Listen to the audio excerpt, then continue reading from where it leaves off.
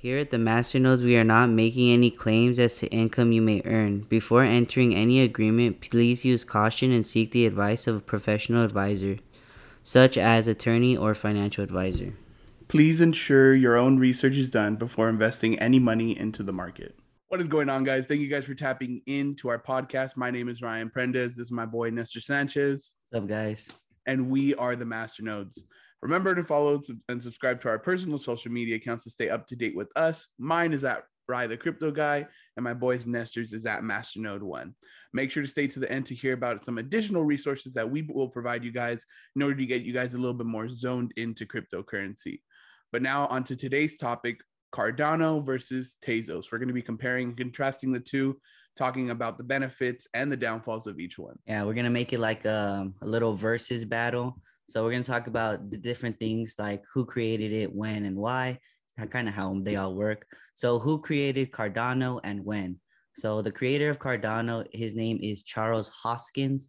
He created Cardano and launched the development in 2015, and the platform officially launched in 2017. So Charles Hoskin was a co-founder of Ethereum, which is why some people label Cardano as the Ethereum killer. So he created Cardano because of some fundamental differences in the way he wanted Ethereum to be run. Charles wanted it to be a for-profit organization that would accept venture capital, while Vitalik, he actually wanted more of an open source, decentralized governance system where you can basically go up to it, write your code in Solidity, and kind of run your own thing. So the creator realized that first and second generation blockchains actually had some problems. They lacked scalability, which is basically the ability to grow as more users get onto the network. They also lacked interoperability, which is the ability to communicate with other blockchains that are not native to yours. Also, sustainability. It takes a lot of energy to run proof of work blockchains like Bitcoin, but that's kind of what kind of makes it valuable. So he just basically wanted to implement those into this platform, and also wanted the cooperation of scholars and specialists to help him with this creation. So he founded it on peer-reviewed research. Now on to Tezos. So who created Tezos and when? So Tezos project was actually launched by Arthur Brightman under the pseudo-anonymous name L.M. Goodman in 2014. But why was Tezos created?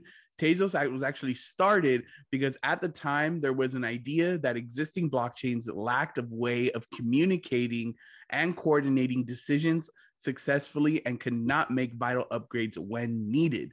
Tezos is designed to allow its stakeholders in making decisions and set up proper votes to upgrade the network whenever needed and when there is a mutual consensus. Tezos prides itself in smart contract safety, open participation, and upgradability. For those of you that don't know what smart contracts are essentially computer programs that are integrated into a blockchain that holds a self-executing contract. These are used whenever a deal is made and no intermediary is needed or wanted. When the contract is complete, the designated party receives the funds that is put into the contract originally. We're also going to talk about other use cases as well.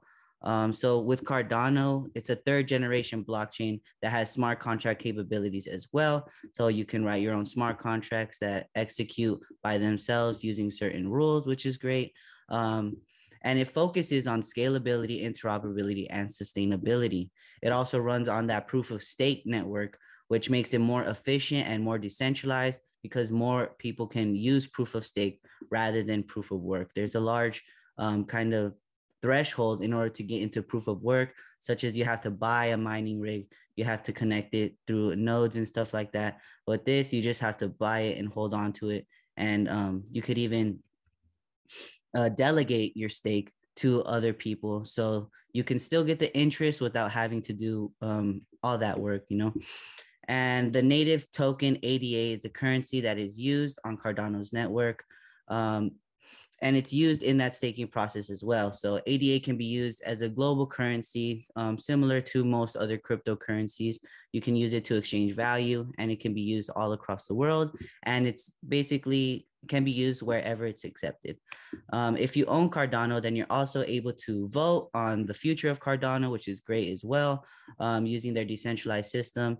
Everyone who has a stake in Cardano's network is also granted immutable votes to help move the community forward, which means immutable means it can't be silenced because it's all written on the blockchain. Everything is public. They can't change votes, alter them, or even like fix them so that they go with a certain outcome. It's voted based on everybody, and it's on the blockchain out there. Also, they're making newer projects that are coming out, like such as NFT marketplaces, to kind of rival Ethereum's marketplaces, like on OpenSea and stuff like that. They want it to be cheaper, faster, and ultimately, hopefully, it'll grow. But we're still kind of in the beginning phases. Like I said before, it was created in 2017, so it still has a lot to prove. Unlike Ethereum, which has kind of been in the market way longer. It's the second cryptocurrency out there. It's been in the market way longer than most other ones. It survived market crashes. It survived COVID-19. So we're definitely going to have to see where Cardano is going to go and how long it'll take to get there. Yeah, it's like a cockroach, bro. Just never dies, even with like the nuclear holocaust coming in. Yeah, that's Bitcoin for sure, bro. Oh, definitely.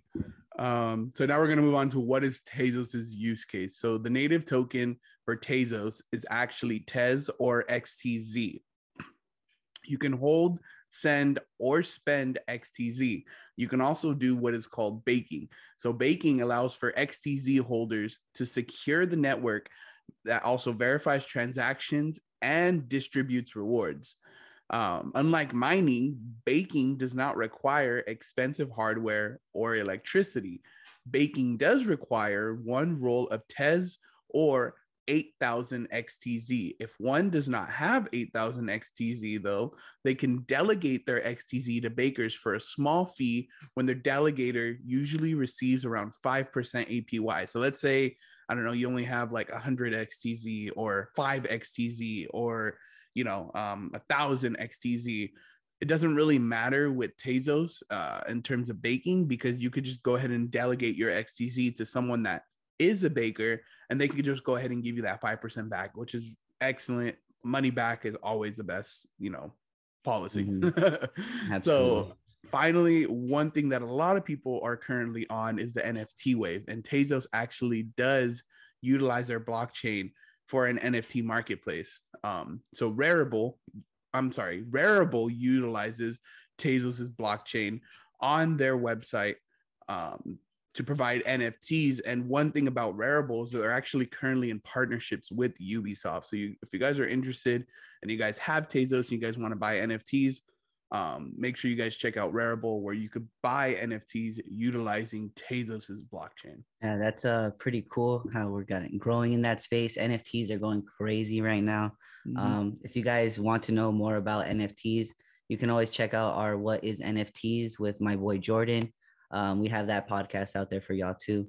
Yeah, it'll actually be right here in this corner. If you guys go ahead and click in this corner right here, we can go ahead and transfer you over, or YouTube can transfer you over to our What is NFTs podcast. Absolutely. Check out all of our resources, guys. And to kind of end off the podcast, we like to end off with a testimonial. These are people that we've helped teach, help grow in the cryptocurrency space. This is from my boy Jesus. Nestor has helped me start investing into cryptocurrency by first explaining to me what it is and how it works, and secondly, by showing me the potential that cryptocurrency has and how putting money into this can have a major reward. So we love your guys' testimonials. If you guys have any, you can put them in the comments or just DM us them, and we'll talk about them. We'll say them out loud in our podcast. And thank you, guys. And that kind of wraps up today's podcast. Thank y'all for tapping in. Remember to follow and subscribe to our social media accounts on Facebook, Instagram, LinkedIn, TikTok, and Twitter, all at The Masternodes. Our visual podcast experience can be found on YouTube, and our audio podcast experience can be found on Google Podcasts, Apple Podcasts, Stitcher, Spotify, and all your other favorite podcast sources. Remember to visit our website, www.themasternodes.com, and subscribe to our email list to receive the latest and greatest crypto information. We're also on Discord.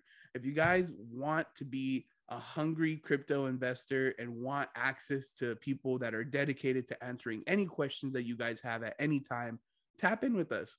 Send us a DM, send us an email, tweet us, do whatever you got to do to get a hold of us. We can go ahead and give you guys an invite to that Discord where we're going to be doing exclusive giveaways, exclusive NFTs. We're going to be also giving away merch. So make sure y'all tap in with us because we have a lot in store planned for our Discord. Make sure to join us next time for our podcast, How to Make Money in a Bear Market. It's going to be talking about yield farming, staking, mining, trading, buying the dip, and so much more.